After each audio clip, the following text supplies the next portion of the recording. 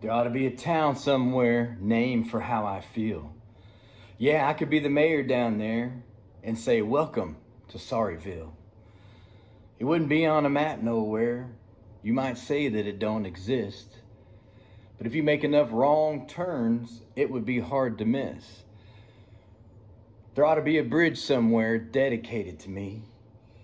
I'd probably come to the ceremony with a can of gasoline. Walk on over to the other side, and there I'd light a match.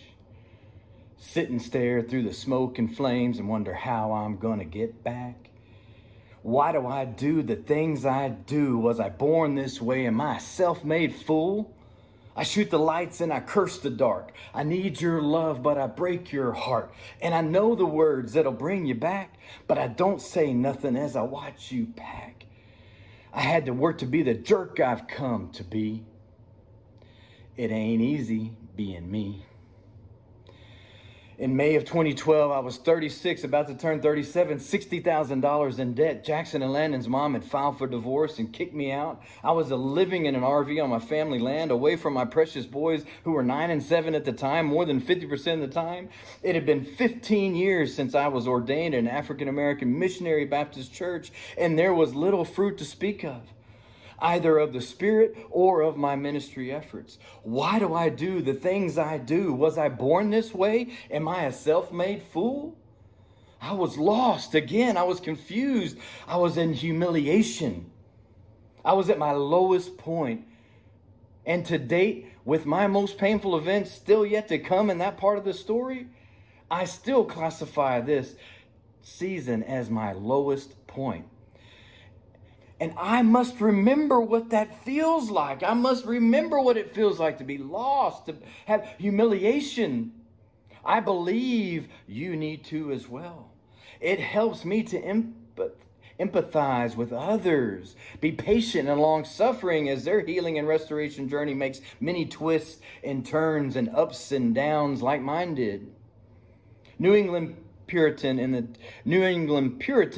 the time of Jonathan Edwards held that there are 3 principal steps to genuine conversion. 1, conviction or awakening. Humiliation is second. Regeneration, light or new spirit. True conversion is third. See, I knew that, that awakening, that promise, that sudden determination and realization of my sad state. And I understood grace and mercy really for the first time in my life back in 95. And then in 99, the time of backsliding after some initial promising steps of spiritual progress. My humiliation stage, which culminated, as Dr. Roberts, one of our mentors at Pure Desire says, emotional bills always come due. And in 2012, they came due. And then third, regeneration, light, in true conversion. And I feel like that's where I've been for these last 8 years now.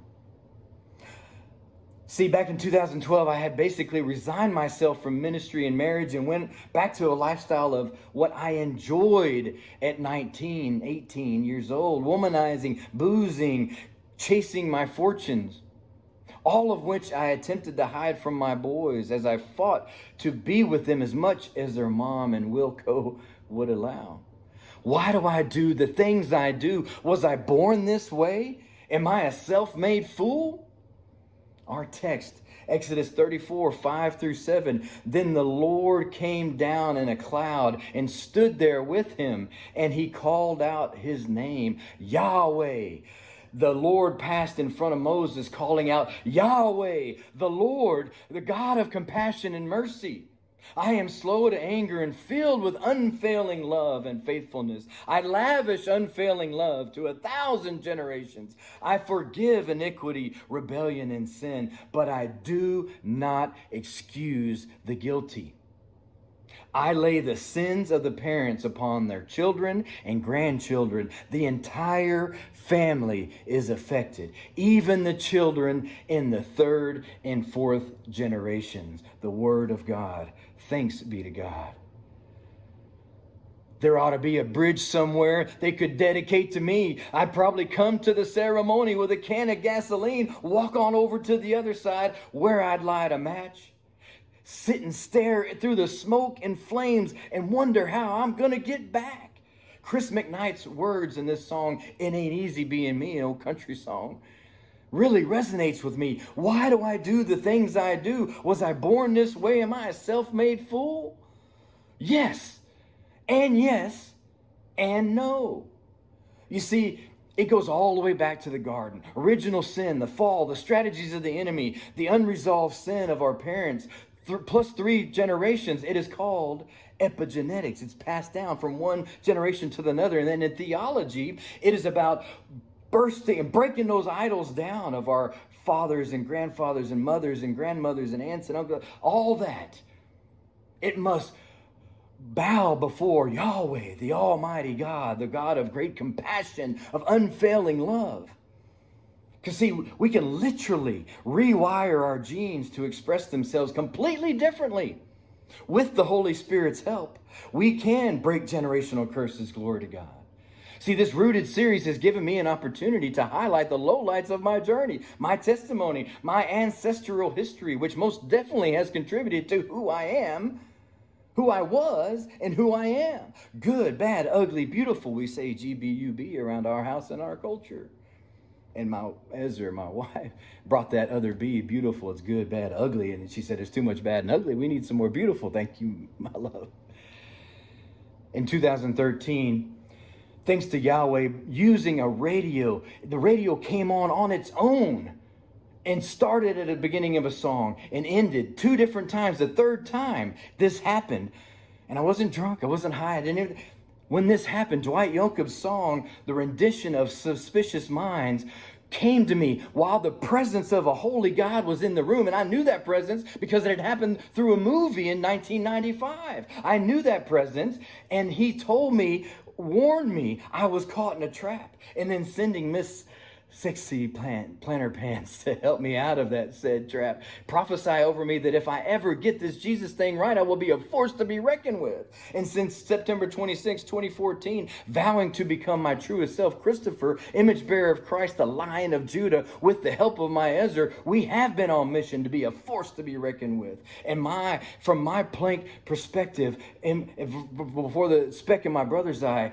testimony first, and every initial conversation, I've helped guide over 200 men, glory to God, on their own journey of discovery to find answers. Why do I do the things I do? Was I born this way? Am I a self-made fool? See, it's an excavation process that is indeed dark, scary, painful, but with purpose and hope.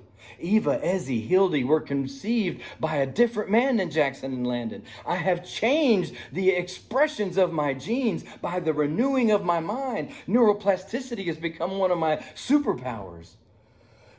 Kubler-Ross, the author of The Grief Cycle, says, "Learn the lesson and the pain goes away." I know this to be true from experience and within my theology.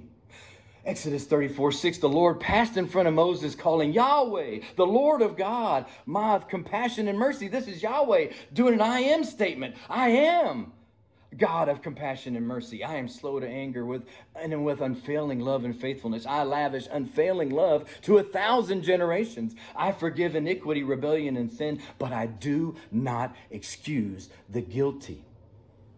See, unfailing love.